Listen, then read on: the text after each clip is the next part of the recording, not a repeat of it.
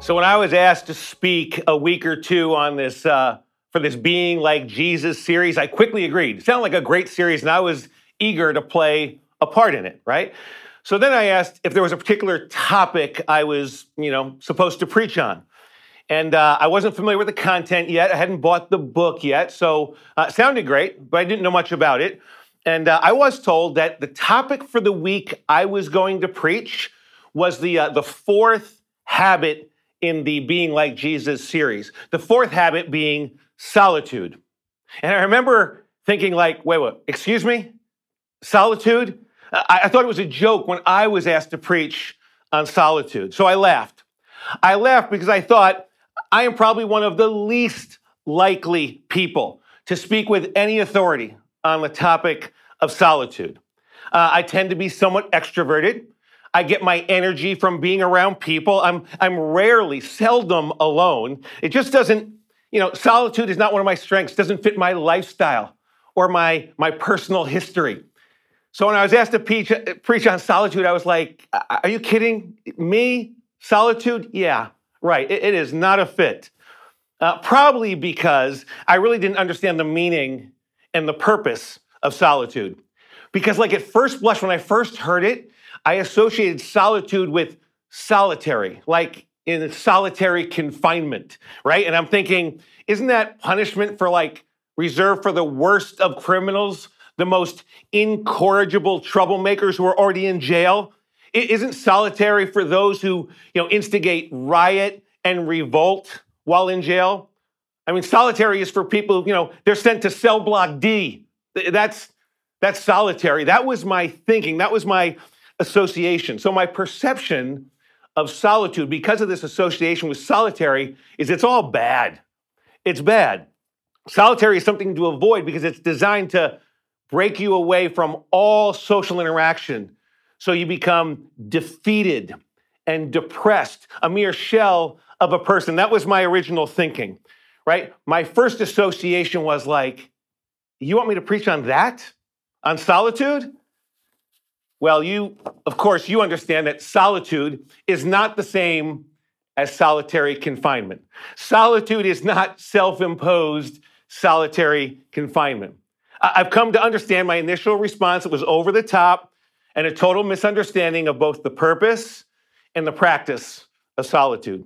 And it's actually my hope to help you have a clearer understanding of the practice of solitude, that you'll not only think about it differently, but you'll actually begin to seek solitude as a beneficial habit, as a powerful practice to build into your life as you train to become more and more like Jesus. So here we are to talk about solitude, fourth habit in our 40-day Being Like Jesus challenge. Solitude was actually a habit that Jesus regularly employed during his earthly ministry. Scripture records that on several occasions, Jesus sought solitude, away from the crowds, away from the disciples, away from the constant press of the demands and needs all around him, right? The need to heal people, to teach the crowds, and to train that ragtag group of followers to kind of carry on the message once he was gone. And not a message about a religion to follow or rules or regulations or rituals, but Jesus had a message of a relationship that anyone can have with the God and Father who created them. This was the radical message that Jesus preached, that we were created for a relationship with a father as a dearly loved son or cherished daughter with a heavenly Father who has designed us and loves us. So Jesus would regularly slip away to be with this same Father. I almost said that Jesus would slip away to be alone, but that's not right. That's not right. That was not his purpose. Jesus did not seek solitude to be alone. His purpose was to be away by himself, not alone, but with his Father. Remove himself from the crowd to be with the one. See, Jesus' purpose was not to get away from people. His purpose was to get together with his Father. There's a huge difference between the two. In fact, it's actually the critical difference that makes solitude dramatically different from simply being alone. And I'm going to try and net it out for you. The goal of solitude is to become more aware of God's presence. I'll say it again. The goal of solitude is to become more aware of his presence. Because when we're aware of his presence, we can then invite him to show us what's on his heart, and we can join him in what God is doing. And then we have the joy and the privilege to release his presence, his love, and his goodness on people as the hands and feet of Jesus. See, we get to be the natural part of what God is doing supernaturally. This is the purpose of solitude for those of us who follow Jesus. So maybe the best way I can explain the practice of solitude is by simplifying this practice into 4 steps.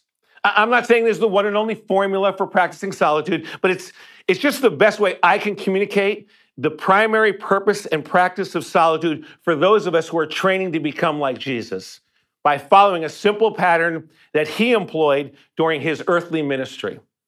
So here's the 4 steps for practicing solitude for those of us who want to be like Jesus. Because if we believe the primary purpose of solitude is to become more aware of his presence, we need to first quiet the noise, remove distractions. Second, we need to become aware of his presence. We need to focus on Jesus and become aware of his presence through prayer and thanksgiving and worship. Third, we need to then invite God to show us what he's doing. And then finally, we join him. We join God in releasing his goodness and grace on those all around us. So one more time, the primary purpose of solitude is to become more aware of God's presence. I say aware of his presence because he's already there.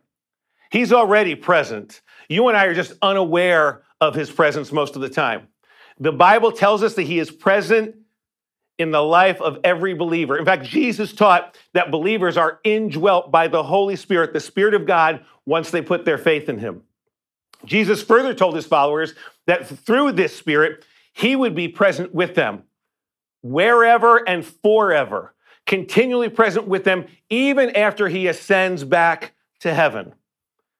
So the presence of Jesus and the person of the Holy Spirit is not in question. He's there. It's just that he is present in every believer. You and I are just oblivious to his presence most of the time. But if you're a believer, the very Spirit of Jesus, the presence of God, is in you. In fact, the baptism of Jesus initiated this truth. The Gospels tell us that when Jesus was baptized in the Jordan River, the heavens opened up and a voice from heaven proclaimed, "You are my Son in whom I'm well pleased." This was after a dove, the Holy Spirit in the form of a dove, descended on Jesus and landed on him, right? Think of it. The Trinity is present at Jesus' baptism. Jesus gets baptized in the Jordan River. The Spirit descends as a dove, and the Father from heaven declares his pleasure in the Son. It's awesome. It's amazing. The Trinity is all there, present in one account. And then the Gospel of John includes an account of what happened next, the very next day following Jesus' baptism. Listen to this. It reads like this in John chapter 1, verse 29. The next day, after his baptism, John saw Jesus coming toward him and said, "Look, the Lamb of God who takes away the sin of the world." And John explains why he could confidently make this bold claim about Jesus, proclaiming him as the long-awaited Messiah. John testified that immediately after baptizing Jesus, he saw the Spirit come down from heaven as a dove and land on Jesus. John 1, verse 32. Then John gave this testimony. "I saw the Spirit come down from heaven as a dove and remain on Jesus." He continues, "And I myself did not know him, but the one who sent me to baptize with water told me, 'The man on whom you see the Spirit come down and remain is the one who will baptize with the Holy Spirit.'" So John the Baptist concludes in verse 34, "I have seen and I testify that this is God's chosen one." I mean, think of it. The confirming evidence that Jesus was the much anticipated Messiah was that the Spirit of God remained on him following his baptism. That was the sign. The dove that descended from heaven didn't fly away, didn't withdraw, but remained. John the Baptist saw this, and he concluded, he's the one. He's the Son of God. He's the Messiah. So then he boldly proclaims to all within earshot, look, it's the Lamb of God who takes away the sin of the world. Now, ever since Pentecost, the continual presence of the Holy Spirit is available to every believer. Jesus himself declared that the Holy Spirit is the gift. He's the gift given to believers to be with us and live in us. That's the promise from Jesus himself. So his presence is not in question. How is it then? How is it that we believers can sometimes be oblivious to the Spirit's presence when he's supposed to be living inside us? Maybe the better question for us today is this. What needs to change? What needs to change so that the Holy Spirit's presence is more pronounced, prominent, and prevalent, and more impactful in the way we live? That's the question. I mean, think of it this way. What if an actual dove landed on your shoulder and you wanted him to stay? What would you do? How would you walk around and go about your day if you didn't want the dove to fly away, but to remain? I think the practice of solitude contains the answer to you and I hosting the Holy Spirit's presence well. Here's the answer. If you want the dove to remain, your every step, your every movement would be with the dove in mind. Your lifestyle would be oriented around being aware of the dove, sensitive to the dove, being sure to maintain the presence of the dove being the Holy Spirit. The Apostle Paul puts it this way in Galatians 5:25. He says, since we live by the Spirit, let us keep in step with the Spirit. If we want the Spirit's presence to remain, we need to become more keenly aware of his presence so that we move with the dove in mind. We adjust our life to the dove. That's how we keep in step with the Spirit. This awareness of his presence in us and at work all around us is the primary purpose of the practice of solitude. But this awareness is not the first step we need to consider if we're to practice solitude as a habit. If you and I are to become more keenly aware of the Holy Spirit's presence, our first step needs to be quieting the noise in our life that drowns out the Spirit's still small voice. The first step is to remove the distractions that cloud and crowd out the awareness of his presence in our lives in the first place. And you have to figure out what this means for you personally, right? For most of us, quieting the noise and removing distractions will certainly mean managing our technology effectively, right? So that your phone and social media, TV and computer screen do not totally dominate your time, your energy, and your affection. It will mean proactively scheduling and carving out times of solitude so you can be fully aware of the Spirit's presence. And if you don't purposely remove distractions, or more accurately, maybe it's remove yourself from distractions, your awareness of the Spirit's presence in you and at work around you is not likely to change. And you'll miss out on all that God has in store for you, in him using you to represent him in this broken world all around you, right? The Spirit of Jesus inside you is dying to get out. He's dying to get out through your mouth as you bless people and through your hands and feet as you love and serve people. The practice of solitude, it starts with you quieting your life so you can become more aware of his continual presence. So once you've removed yourself from these distractions, quieted your life, you can now focus on the relationship that you have with Jesus through his Spirit inside you, right? You can now focus on Jesus, his goodness and power, his great sacrifice for you on the cross, all that he's done for you. You can focus on his love for you, his great affection for you, on all his promises to be with you, to empower you, to strengthen you, on all the truth that you've gleaned from your study of Scripture, the truth that you embrace and know to be true. You need to kind of focus on that. And when you do that, when you focus on him, both by speaking and listening in prayer, through worship and thanksgiving, you'll start this intentional focus is the very practice of solitude. It may last a day, it may last an hour, it may last just a couple of minutes several times a day. See, the duration of your focus time will vary, but the key for us is to intentionally focus, right? To direct our awareness and our affection on Jesus, who is present in the Holy Spirit inside us. We're trying to move with the dove in mind. So once distractions are removed and we focused our heart and our affection on Jesus, and we have this sense, we have this awareness of the Holy Spirit's presence in us and at work all around us, we now simply invite him to show us what's on his heart, what he's up to.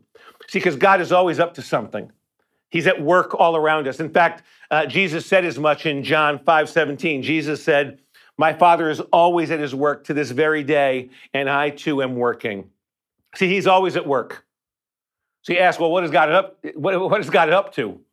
Well, Scripture tells us, seeking and saving the lost, restoring lost sons and daughters, bringing freedom to those captive to sin, mending the brokenhearted, giving hope to those who are harassed and helpless. I mean, the list goes on and on.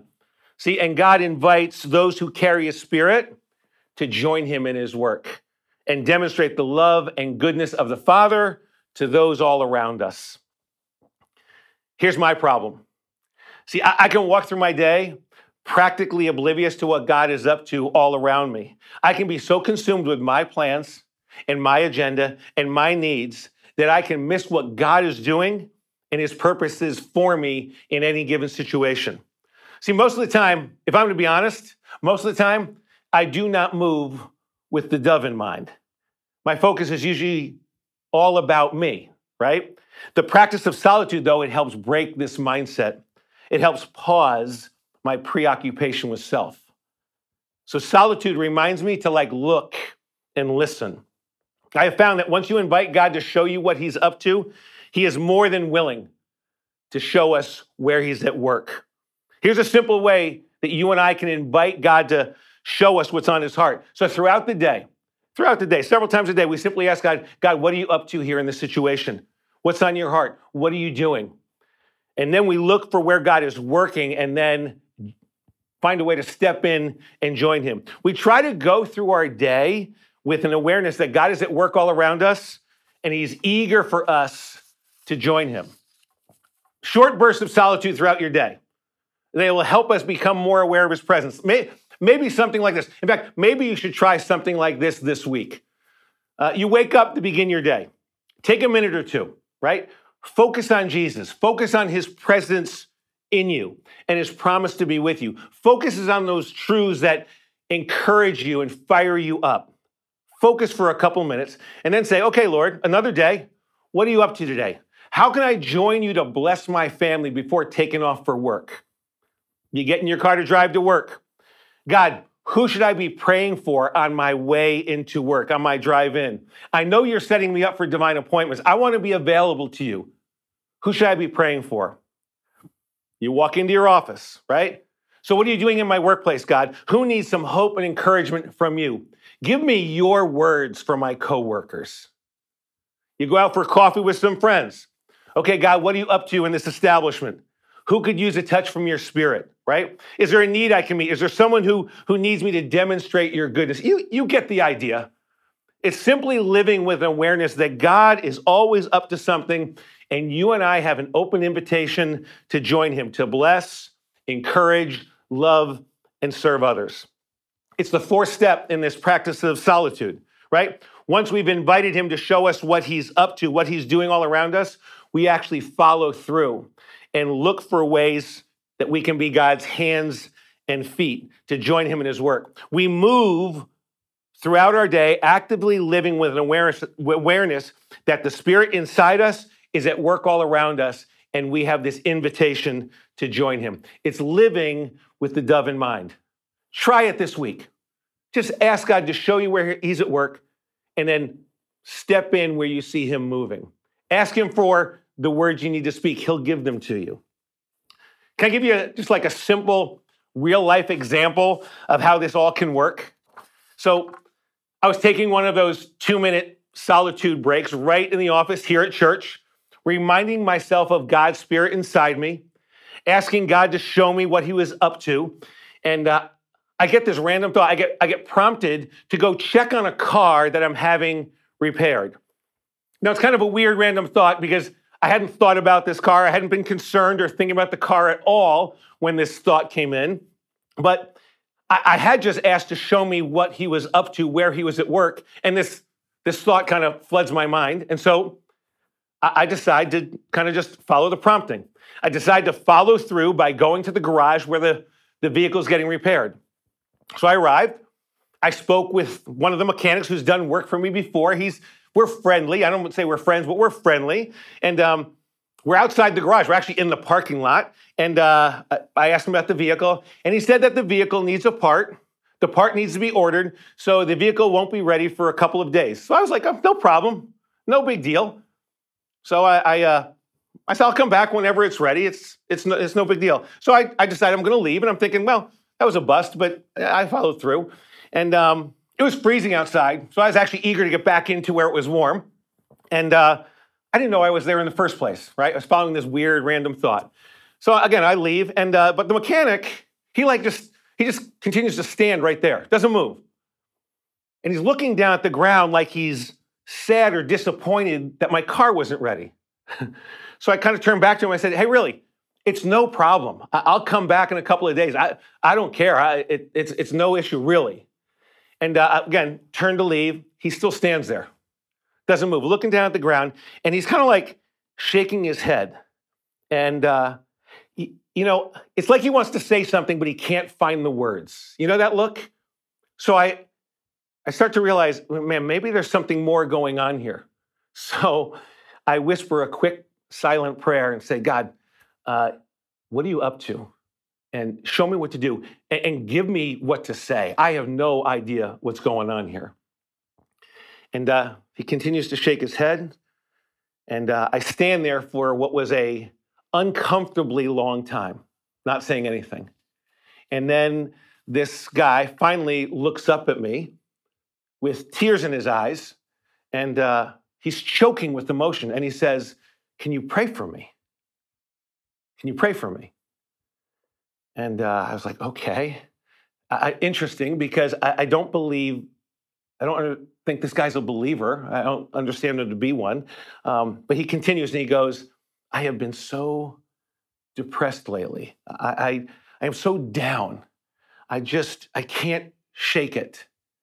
And then he goes on to say, everything in my life just seems hopeless. I feel helpless, worthless. I don't know what to do. And he looks back down at the ground before barely whispering, can you pray for me? So I go, okay, now I know why I'm here. Had nothing to do with a car being repaired. I said, here's my chance. Here's my chance to breathe life into a guy who's gasping for air, who feels like he's going down for the third time. Here's my chance to kind of give him some hope and represent Jesus. And so I take my freezing hand now and I put it on him and I just pray a simple prayer of hope, real simple, and remind him that God sees him and cares about him and wants to be there for him when he feels like he's drowning, like he's choking, like he's in some emotional prison, when he has no hope. 30 seconds, no more. And there's no lightning flashes from heaven, no miraculous repentance there in the parking lot. But I know this, that there's a broken mechanic who walks away thankful and grateful for a prayer and knowing that someone cares. And maybe even believing that there's a God who cares. And I walk away thankful that God trusted me to go represent him, to join him in the work he was doing in this broken man's life through a simple prayer of hope. I'm also thankful that I get to check up on this guy when I go to pick up my car in a couple of days. You see, you and I get to be the natural part of what God is doing supernaturally, right? It's such a blessing. It's such a privilege, right? It's God's purpose for all of us who carry his Spirit inside us, simply to be aware of where he's at work and invite him to use us to be his hands and feet, to display his goodness and grace on people. See, solitude helps us to be aware of what God is doing all around us, because he's littered our week with opportunities and appointments if we would just be aware of his presence. If we would just invite him to show us what he is up to, we'll come to see he's always at work. He's always at work. You will find him when you begin to look for him.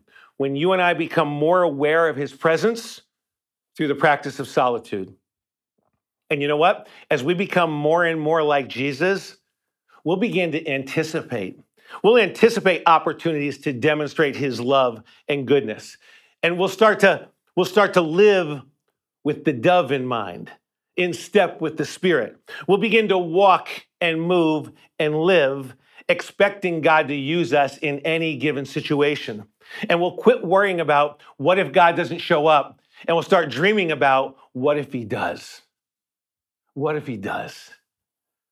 See, the practice of solitude, it helps us become more aware of God's presence and our open invitation to join him.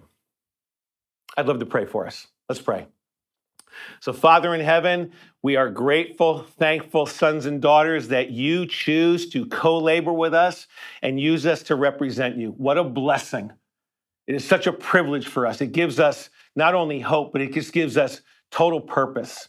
So I pray that as we seek solitude, as we quiet our lives, as we remind ourselves of the truths that you're in us, you are with us, you are for us, you are empowering us, you desire to use us. When we focus on that and we just then invite you to show us where you're currently at work and we join you, I just pray that you get lifted up, the people you direct us to get blessed, and we go away knowing that that invitation came from the God of the universe who wants to use us because he loves us as a son or a daughter. Help us to live that out this week and in the weeks to come. And we pray this in your name, Jesus. Amen.